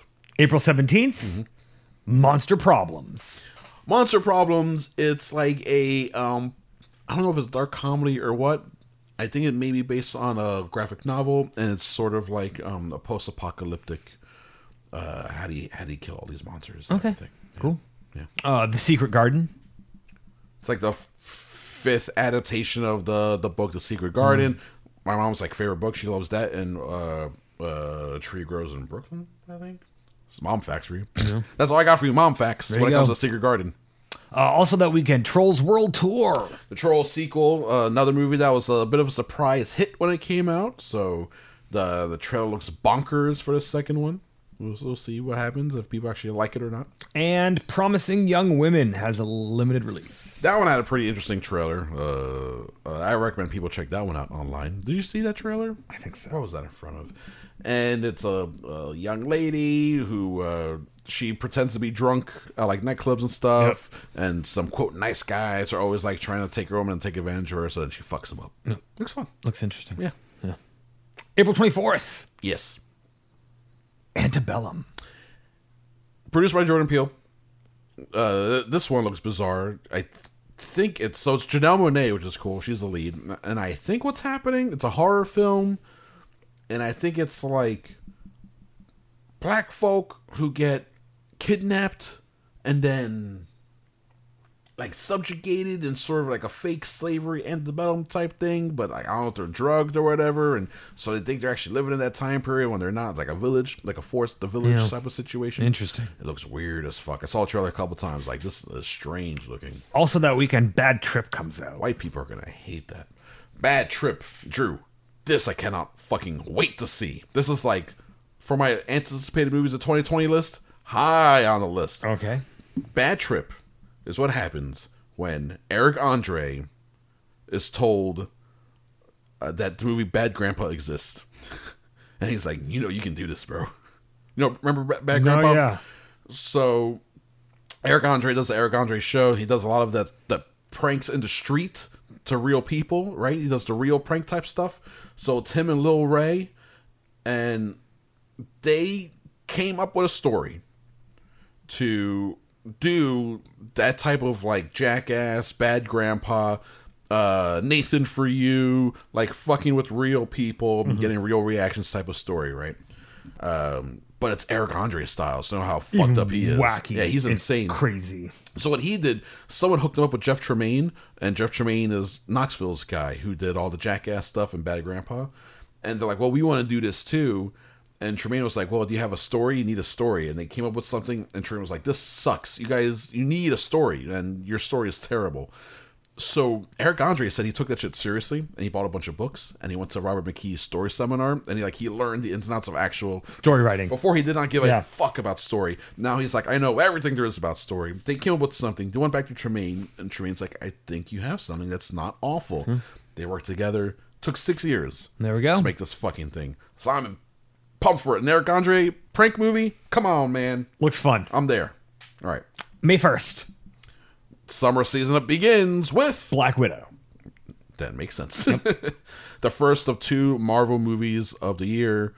Their action movie, their version of Mission Impossible Fallout / all these modern Exactly. John Wick, etc. They even got David Leitch in there and all these guys. It'll be fine. Also coming out that weekend.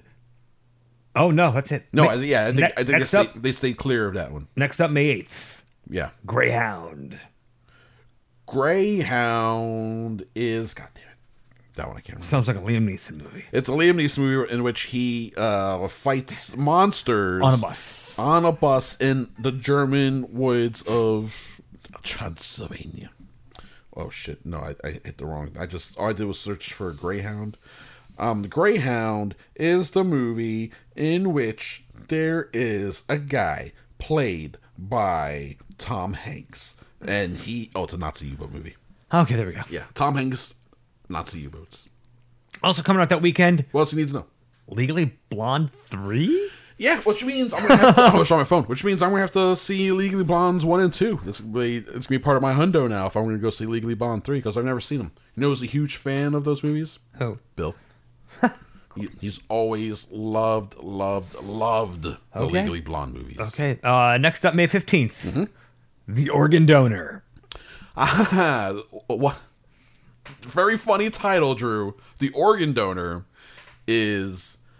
Remember the news that came out a little over a year ago that Chris Rock had an idea for a Saw movie? Oh, yeah. That's what this is. Oh, okay. Gotcha. They didn't put Saw in the title, but it's a Saw movie. Okay. And it's Chris Rock's like dark comedy, horror Interesting. Saw movie. Yeah, The Organ Donor. Also coming out that weekend, Scoob! Exclamation point. Animated Scooby-Doo movie. And The Woman in the Window. This one is interesting. Have you seen this trailer? They played this trailer in front of Bombshell.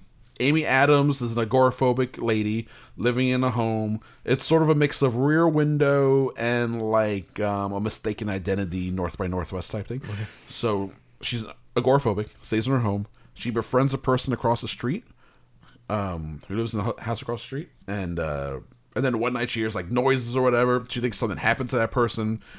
She calls the police. The police show up. And they're like, no, she's fine. Here she is right here. And she comes in and it's like a completely different lady. And then she's like, it's me. What are you talking about? She's like, what's going on? So then that's the mystery of the movie. It was supposed to come out already, this film. Yeah.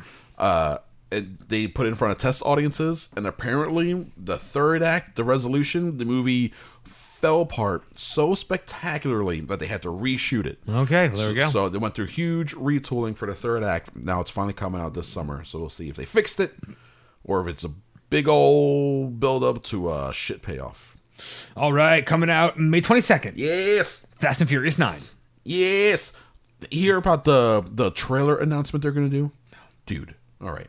Most movies, when you're going to put out a trailer, set up a Twitter account, put it on YouTube, social media blast, call it a day. Press release, call it a day. Mm-hmm. Fast and Furious 9, you think Vin Diesel's going to just put it on YouTube? No. I'm going to straight up look this up. They are doing 100% a concert. Jesus Christ. With multiple people. Trailer release. Trailer party. Multiple performers. Yeah, it's an event. It's a full event. They announced this just recently, December 18th. Wow. It's in Miami, Florida, so gay gotta go. Cardi B, Wiz Khalifa, Charlie Puth, Ozuna, and Ludacris will all be performing Friday, January 31st. Come to the concert, watch our trailer. And then watch the trailer. Yeah. Also coming out that weekend. Also, all those people are in the movie.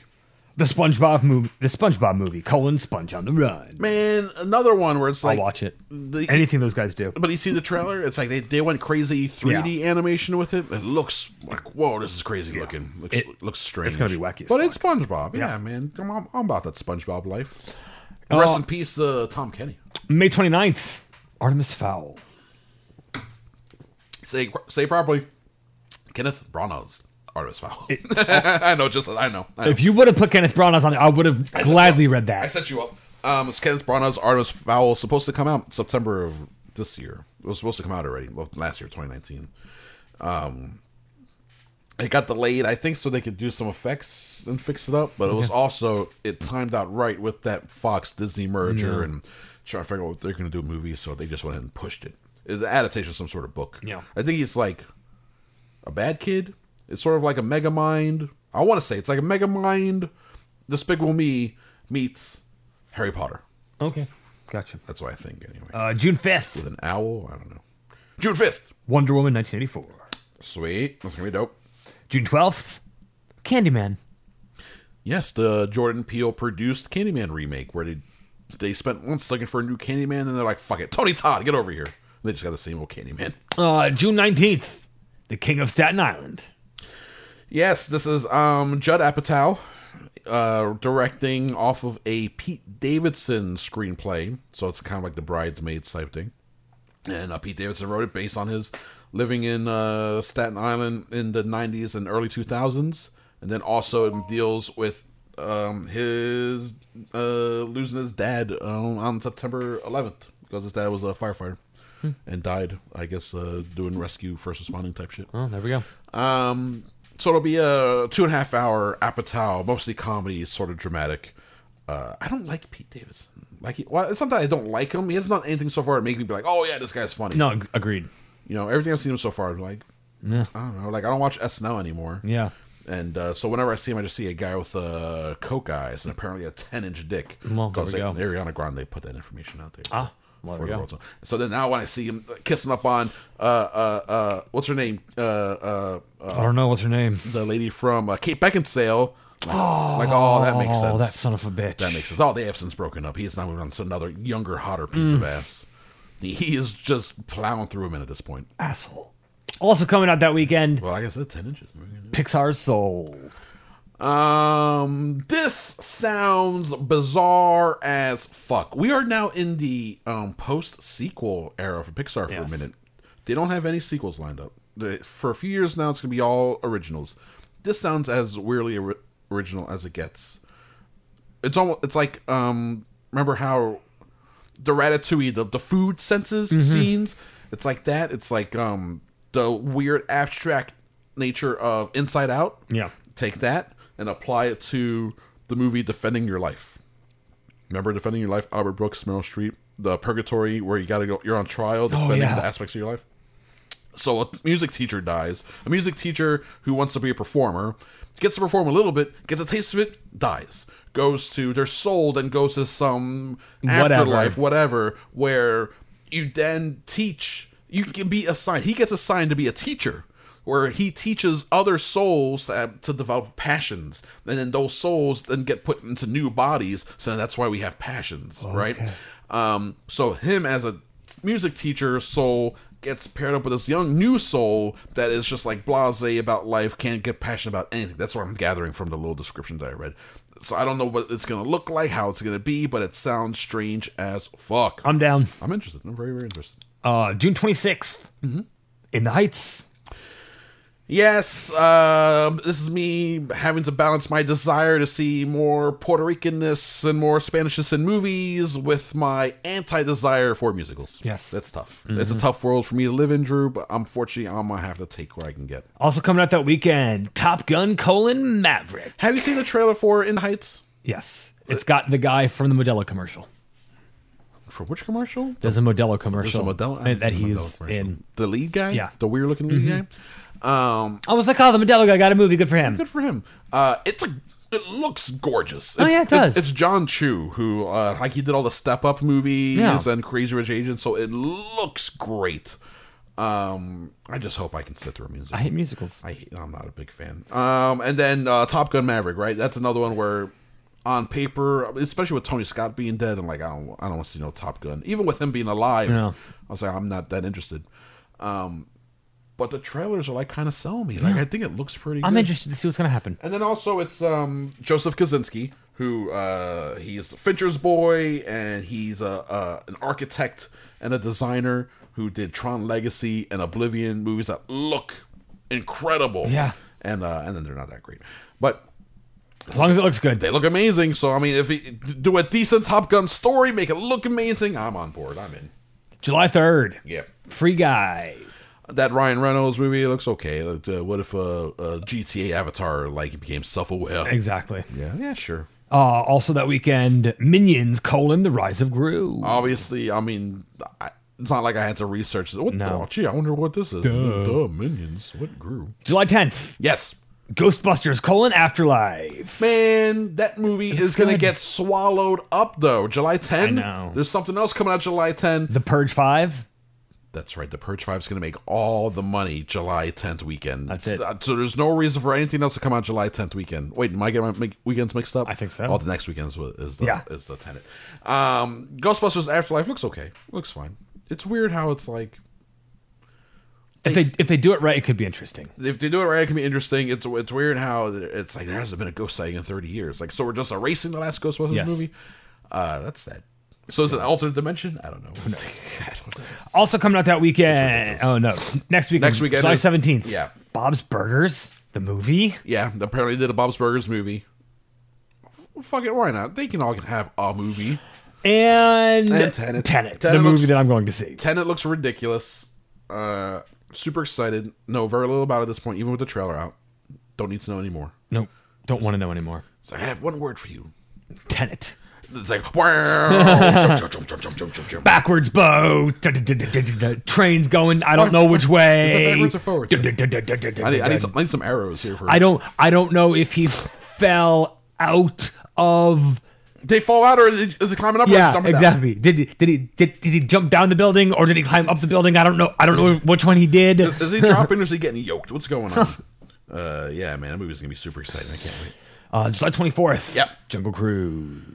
Yeah, it looks cute. Looks like whatever. I just can't believe it's from the director of Orphan and The Commuter. That makes no sense. We'll see. Liam Neeson will probably pop up at some point. July 31st. Barb and Star go to Vista Del Mar. Yep, saw this trailer a couple times now. It's actually a pretty cute trailer, very meta about the way they approach it. Yeah. Kristen Wiig is in it, and it looks like over the top campy comedy. Also that weekend, Morbius. Morbius Living Vampire, Jared Leto, part of the Sony Spidey-less verse, mostly Spidey-less verse. If this is some sort of hit, expect Morbius to pop up in future MCU stuff, probably. not MCU stuff, but Sony CU. So I mean, they're gonna get access to Tom Holland Spider-Man, but it'll be like him with Well, here's with the Venom thing. and Morbius. I bet you if Sony can develop the characters with these actors, if people latch onto them enough, I'm sure Kevin Feige will be like, "Hey, we'll cut you in if you give us Tom Hardy for this fucking Venom movie." We'll paste all this stuff together. Yeah, sure. So Yeah, I can see that happening. Absolutely. also coming out that weekend, next weekend, August 7th. All right. The Empty Man. The Empty Man. It's like The Invisible Man, but it's not. It's weird. We're getting two Invisible People. movies. Let me make sure this is the same one, because I know we are. This is, yeah, and it's an adaptation of what do you call it? Like anime, a manga, Okay. supernatural horror film. James Badge Dale, Stephen Root, and it's about it's a comic book movie, and it's about a guy who he's empty. Okay. I mean, who cares? Also coming out that weekend, Infinite.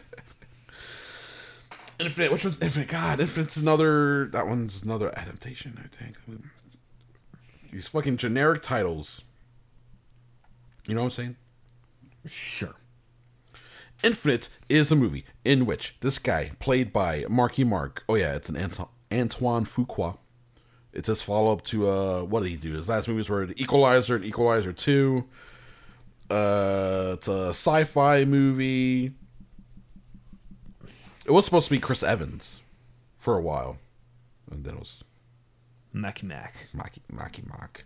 It's Maki Mak, which sounds good. Near immortal men and women reincarnate over the centuries. Kind of Highlander-ish.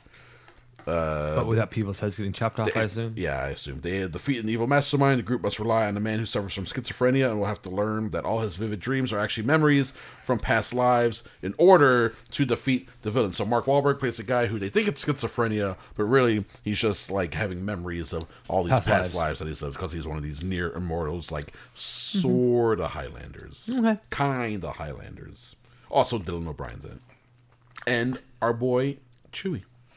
August 14th, Chewie Taiji for. Escape Room 2. Yeah, Escape Room, surprise, low-budget horror hit of 2019, so, no, 2018, I think. So there you go. You get a 2020 sequel, guys. If you're fans of the first one, hope you like this one. Coming out, because it's coming. Here we go. Also that weekend, Malignant.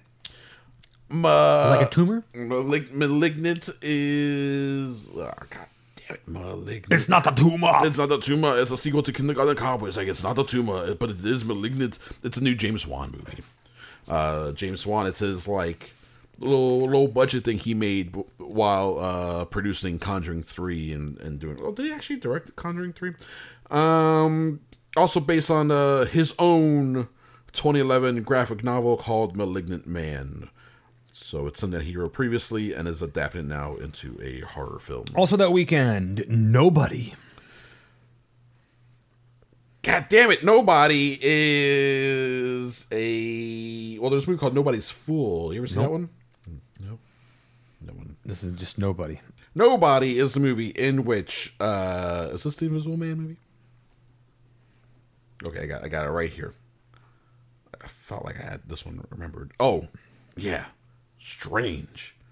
Fucking Bob Odenkirk. In an action thriller. That's right. Bob Odenkirk plays him. He's a guy who's like one of these dudes who has a violent past, but he's like, hey, I'm just a normal guy, man. Don't fuck with me. And then someone fucks with him and opens up his violent past. So Bob Odenkirk whips ass. I think so, yeah. I'm in. Yeah. Also that weekend, the one and only Ivan.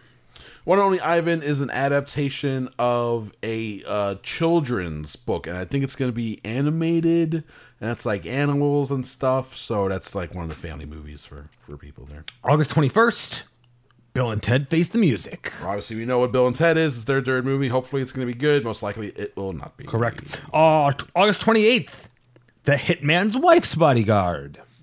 Again, kind of low budget, Hitman's Bodyguard, but People loved it. People liked it, made a decent amount of money, so they found a dumb way to do a sequel. Why not? Also coming out that weekend, Spell. Spell is, goddamn, the story of Tori Spelling and how she Learned the alphabet? from nothing to learn the alphabet. That is correct. It's a horror film, Spell, and it's about a guy who survives a plane crash. An elderly couple takes him in, and then they're like, "Ooh, this is not good." So it's one of those things. Okay. Survival horror type thing, and also sort of like torturous, I guess maybe. Coming out September 4th, Monster Hunter. Monster Hunter. I don't know the difference between that and Monster Problems. They're like practically the same thing. So, Okay. One of them is post-apocalyptic. One of them's not. They both deal with hunting monsters, fighting monsters. There's monsters. People are really concerned with monsters in America in 2020. I wonder why. All right, September 11th, The Conjuring, The Devil Made Me Do It. That one I just want to look up to see whether that one's actually directed by James Wan. The Conjuring. I mean, were the other ones? I haven't seen any of them. I saw the first one. The first one's pretty good. I don't think he directed the second one. He definitely did not direct the third one. So, All right. let me double check here real quick. Conjuring 2. Yeah, he directed the first two, but not the third one. I like the first one. I never bothered with the second one. It didn't have as good reviews anyway. So, the Conjuring, they just straight up go for like 70s horror. Mm-hmm. So it kind of has a bit of a Exorcist feel to it, in a good way. September 18th, The King's Man. The third Kingsman movie, but it's a prequel. It does not look I don't good. think it looks that hot. It is still Matthew Vaughn, so at least it's the same guy doing them all. And he is also working on like an official Kingsman 3, which would be a sequel to the last one that came out. So I'm not interested for whatever reason. Got a whole King's universe there. Also, that weekend, Tom Clancy's Without Remorse. Yeah, so Without Remorse is it's kind of interesting because it's Michael B. Jordan.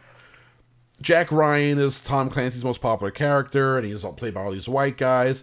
But he has another character that Tom Clancy fans know named John Clark. Okay. He loves these super generic names. That's what James Bond has given us, generic names. So John Clark is another guy who goes about doing crazy CIA shit. But he's a black guy. I don't know if he's always a black guy in the books, but this one they just cast Michael B. Jordan for. Okay. And then, who is directing this? It's called Without Remorse? Yes. Right? I think they're going for a kind of... Oh, you know what? Now I remember. This makes you think that they're going for kind of a more hard-edged sort of Tom Clancy thing. Because it's written by Tyler Sheridan, who wrote the Sicario 1 and 2. Mm-hmm. He wrote and directed Hell or High Water. So yeah, definitely harder. Right? And then it's directed by this... I think he's an Italian guy. The guy who directed the second Sicario. No, okay. which is like Gotcha. it's a hard movie. Yeah. So just based on that, I'm like, oh, what So, direction so are they maybe it's taking Tom this? Clancy with balls. It seems like a tougher Tom Clancy. Yeah, tougher than normal Tom Clancy. So there you go. All right. September 25th. Last Night in Soho. That's the new Edgar Wright, and he's making a horror film. And also that weekend, The Many Saints of Newark. That's the Sopranos prequel that takes place in the late 60s. There were some riots that happened in Newark. The original title of the movie was just Newark. They changed it to The Many Saints of Newark, and then also put it out in theaters, which I think is a surprise. There we go. Yeah. Also coming out that weekend, Praise This. I take it that's the other Christian exploitation. Hey, praise this! Oh, praise these. Praise these! You want to praise this? I tell you to praise that. Praise my nuts. I think it's about choirs, youth choirs get together for like a youth singing competition. So it's a choir off. It's a choir off. It's like It's like Pitch Perfect for Jesus. pitch perfect. Pitch Perfect for Jesus is absolutely what it is. Coming out October 2nd, Bios. Or is it Bios? How would you pronounce that? I think it's bios as in like multiple biographies, but I think it plays off of the computer term. Oh, so it's like Bios? Yes, precisely. Okay. And it's again Tom Hanks, and he plays Finch, the last man on Earth.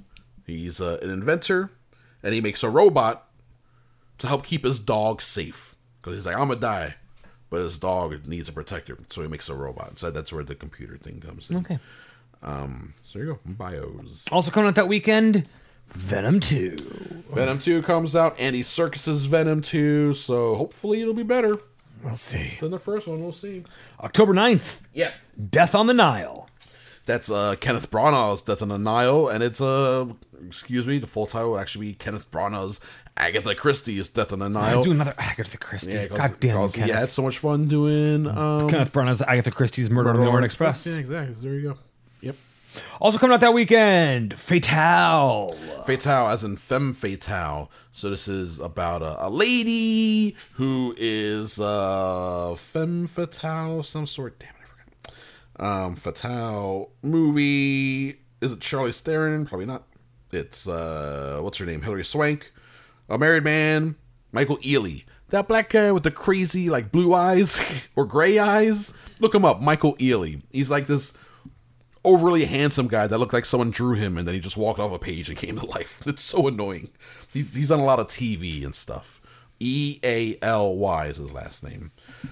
Oh, yeah, that guy. That guy. And then this sounds like it's so 90s. It's like a Fatal Attraction type thing. He's married. He gets outwitted and morally manipulated by a mysterious woman after they have a one-night stand. And it's Hilary Swank. Also coming out that weekend, Respect. That's the Aretha Franklin movie. Big ups. Big ups, respect. I wish it was a Jamaican. I'd be going crazy with that. It's Aretha Franklin, Jennifer Hudson. Respect. Yeah, exactly. Also coming out that weekend, The Witches. The Witches. Roald Dahl and Zemeckis. Yes, put that in there to remind me that it is Robert Zemeckis' adaptation of Roald Dahl's The Witches. So it is not a sequel to The Witch, unfortunately. Coming out October 16th, But it is the Robert Zemeckis movie. All right. Snake Eyes. The G.I. Joe Snake Eyes movie. They made a fucking whole movie just based on Snake Eyes. Can you believe it? His origin is going to be nowhere as cool as it is in Transformers and G.I. Joe, the graphic novel. Oh, yeah. One of the That's to burn his own face. Chris, there's only two things to stop the bleeding. Yeah. Time and fire. I don't have any time. I'm out of time. And then it shows him cutting the heads off bunch of bullets, Mm-hmm. throwing the gunpowder in his face, and lighting it on fire. But that would just kill him. Fucking hardcore. That would just kill that man. You'd be dead. You'd be a dead man. Also coming out that weekend, Halloween Kills. Yep. Essentially the second Halloween movie in a new trilogy that got started with the Halloween one that came out a couple years ago. I'm interested. All the same people come back. David Gordon Green writing, directing, Danny McBride writing, all the same actors, actresses. Jamie Lee Curtis is back. I'm into it. Yeah, definitely. All right. Next up is where I lost my spot. That was October. Blah, blah, blah. Halloween. Yeah. Okay, so that was October 16th. Yeah. October 23rd. Everybody's talking about Jamie. Everybody talking about Jamie. So this is the TV movie sequel to Everybody Hates Chris. Remember that one? Vaguely. How about Everybody Loves Raymond? Is that a funnier joke? No. Everybody is talking about Jamie. Is the movie in which Jamie, played by a dude by the name of This guy. Arnon. Is that right? I don't know. Is there anything even interesting? It's a British American. Oh, Drew, yeah, you'll like this. It's a musical.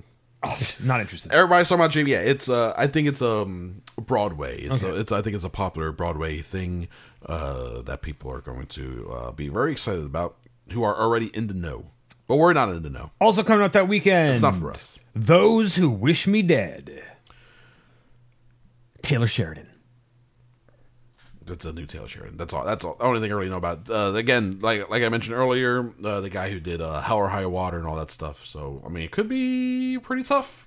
Could be a tough old movie about men doing man stuff. November 6th. I'm a man. Marvel's The Eternals. Don't you get it? I'm a man. The second of two Marvel movies. This one has a super ripped Kumail Nanjiani. Did you see that picture? Yeah, What the fuck? Mega ripped Nanjiani. Looks very funny.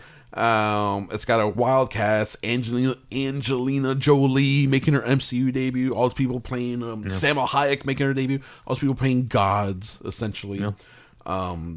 And Kevin Feige's already been promoting it as like, this is gonna be our most like out there movie so far. I'm looking forward to it. It's our most different because they've gone some places already. Yeah, so this will be pretty wild. What's his name? Jon Snow is playing comic book Jon Snow, essentially. Is he playing? Who's he playing? Black Knight. Black Knight. Yeah, you're right. Yeah. So he's just comic He has to give him a sword. Yeah. He had a sword. What are you talking about? He had a sword. Yeah, I know exactly. Give him back his sword. Now this one's actually Excalibur. Okay. Oh, goddamn Excalibur! I'm so sick of Excalibur. It's the way Marvel weaved it into, you know. Sure. Also coming out that weekend, Stillwater Limited. Tom McCarthy. Tom McCarthy is the guy who wrote and directed movies like The Visitor and The Station Agent, Win-Win, like all good movies. He also did a bad Adam Sandler movie, The Cobbler, which is on Netflix. So he's not a perfect track record. Oh, and I think his last movie may have been Spotlight. Okay, maybe. So I mean, he's a very good dramatic director. He's also started as an actor. He played a significant role in HBO's The Wire. So there you go. The new Tom McCarthy. On November 13th, Clifford the Big Red Dog. A live action one, too. So prepare to be horrified at the sight of a big red dog. A giant CG red dog tramping around someone's house. Also coming out that weekend, Deep Water. Another Tom McCarthy movie. Is it? That's what it says. I think that's a typo. Deep Water, one word or two? Two. Deep Water, 2020. This one is psychological thriller. Oh, this one's Adrian Lin. This one's crazy because Adrian Lin hasn't made a movie since that Diane Lane movie, Unfaithful, from like 2002. And in the 90s, Adrian Lin was all about Unfaithful is as well the sexual drama, those type of movies. Yeah. And that's what this is, Deep Water. Produced by 20th Century Fox, but now being released by Disney. So really it's their first kind of sex thriller that they released theatrically in 20 years or something. Interesting. Which is really funny. It's by accident. They didn't mean to do it, but now they got this movie and they're going to put it out. And also coming out that weekend, Red Notice on Netflix. Red Notice is The Irishman is their biggest budget film at $160 million. That's about to be beaten by Red Notice, which is like a $180 million movie. It's Dwayne Johnson, it's Ryan Reynolds, and Netflix won a gigantic bidding war for this thing, actually. Was it a bidding war, or did Universal? No. Universal was going to make it, and then when the movie got turned in with a huge budget, they got scared. And then Netflix came up, and they're like, yo, we got you. We got $180 million. You want $180 million? Give us your movie. So it's some huge action movie, probably sci-fi thing. Dwayne Johnson, Ryan Reynolds. It's going to be a big thing. Also, okay, November 20th, Godzilla v Kong. Godzilla, that's supposed to come out during the summer. It got pushed a few months so they can have more time for the effects and stuff like that. So I think that's a good idea. And I hope it's fun. From the director of The Guest. And also coming out that weekend, Happiest Season, says Stewart/M. Davis. Oh, okay, yes. The Happiest Season is, see, that's why I put those notes in there. This is Kristen Stewart and Mackenzie Davis. And it's like I guess it would be a holiday comedy where Kristen Stewart and Mackenzie Davis, they are a couple. And Stewart wants to propose to Davis's character, and she wants to do it at their holiday party, their Christmas party, whatever. Turns out though, Mackenzie Davis' character hasn't come out yet to her parents, to her conservative religious parents. Okay. So it's coming out lesbian comedy with Kristen. I just want to see Kristen Stewart and Mackenzie Davis kiss. Is that gross to me? Yeah. Am I a man? Sure. Also, November 25th. I'm woke. These are our Thanksgiving movies. I still watch porn like an animal. I can't be goody two shoes all the time. Those are fucking gross. What was that? What did you say? I'm sorry. November 25th. It's a Wednesday. It's for Thanksgiving. Oh yeah, it's important to know. King Richard. King Richard is the Dick King is God damn, which one's King Richard? I mean, it's probably about King Richard, but which one? No, it's not though. That's the thing. See? Aha. That's the thing, Drew. Probably by a guy named Dick who thinks he's awesome. It's not a King Richard is a Will Smith movie. He plays Richard Williams, the father to Venus and Serena Williams. Oh, okay, there we go. King Richard. So it's a dickhead who thinks he's a king. Yep. King Richard.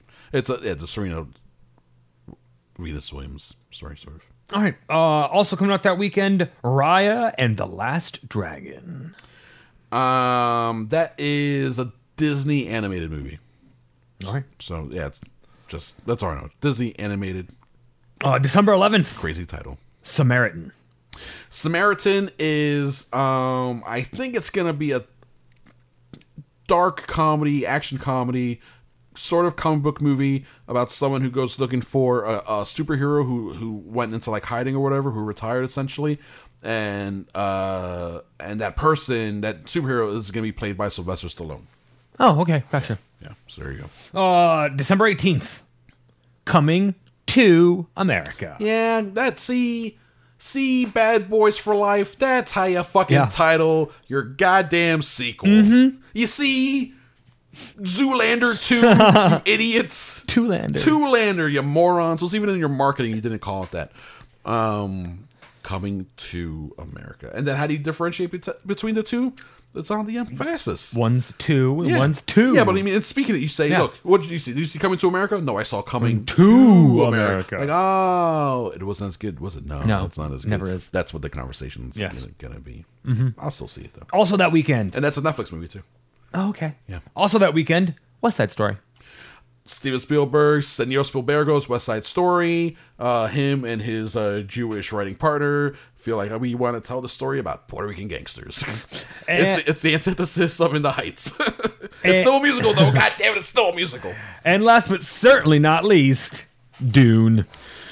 Yes, Dune got pushed a full month from November to December. I wonder if that was more of a release thing, because I mean, what's 30 days of effects work gonna do?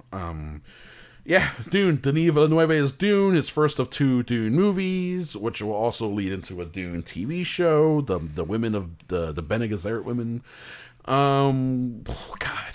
I can't wait. I have a full year. I have something to look forward to. A full year. There's a reason to be alive in December of next year, Chris. There's a reason to hold on. To continue to hold on. If I can just make it to December 18th of next year, I get to see Dune.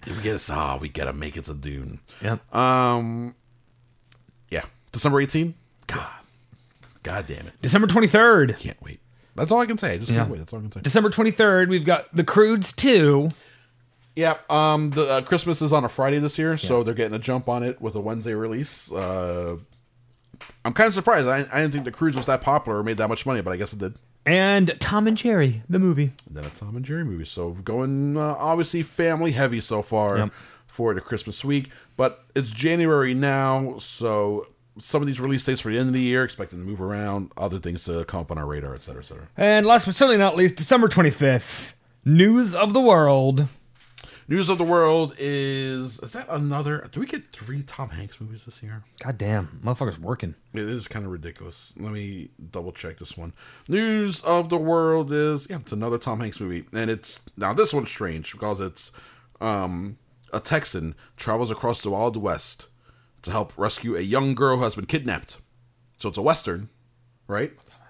Tom Hanks.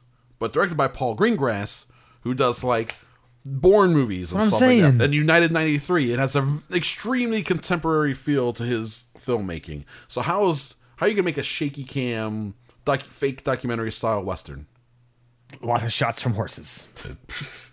We're just gonna put a cameraman on a horse. God damn it! a lot of shots being partially obscured by manes and cacti. Mm-hmm. I don't know if this is gonna work. Also, that weekend, The Tomorrow War. The Tomorrow War is it sort of sounds sort of Edge of Tomorrow-ish, where it has to do with like people's memories. That's why it's like it's the Tomorrow War. So it's like people's memories and using the memories to prepare for a battle that's about to happen, already happened. I don't know. It's Chris Pratt and sci-fi and sci-fi. And lastly, Chris, The Last Duel. It's a limited release. Is this the one about the last legal duel? Yeah, it is. I saw a little article on that. Last legal duel, which happened, I think, in the 1800s, and it's Ben Affleck and Matt Damon, and they worked together on the screenplay, and it's Ridley Scott directed it. Ridley Scott, who famously for Ridley Scott fans know that his first movie is The Duelist, and now he's doing The Last Duel. You're not playing the Tony Scottas, are you, Ridley? Monitor all bridges in the greater LA area. Does he live in England? Monitor all English bridges and dams, just in case he tries to drown himself to be different. So there you go. Those are all your movies coming out this year. That we know of so far. I'm sure things will change. Stuff will get moved around. Movies will get added. New Mutants will explode in a fire. We'll never get to see it probably. But there you go. So Dune is probably the one we're looking forward to the most. Yes. Right? Oh yeah, definitely. As of right now, that's the one that towers above the rest. Yeah. It's like a looming mountain in the distance. Yeah. It's like I can see the peak of it, but I know as I get closer, like the mountain's just gonna get bigger, and I'm far away. Yeah. Damn, this thing keeps growing in size. All right, so there you go. That's it for a new episode this week. It's 365 up and down. True, thank you very much. You're welcome. And you listeners are welcome for this week's show. Sign up for our Patreon to hear all the good stuff. We'll be back with 366 before you know it. A PFT Media production.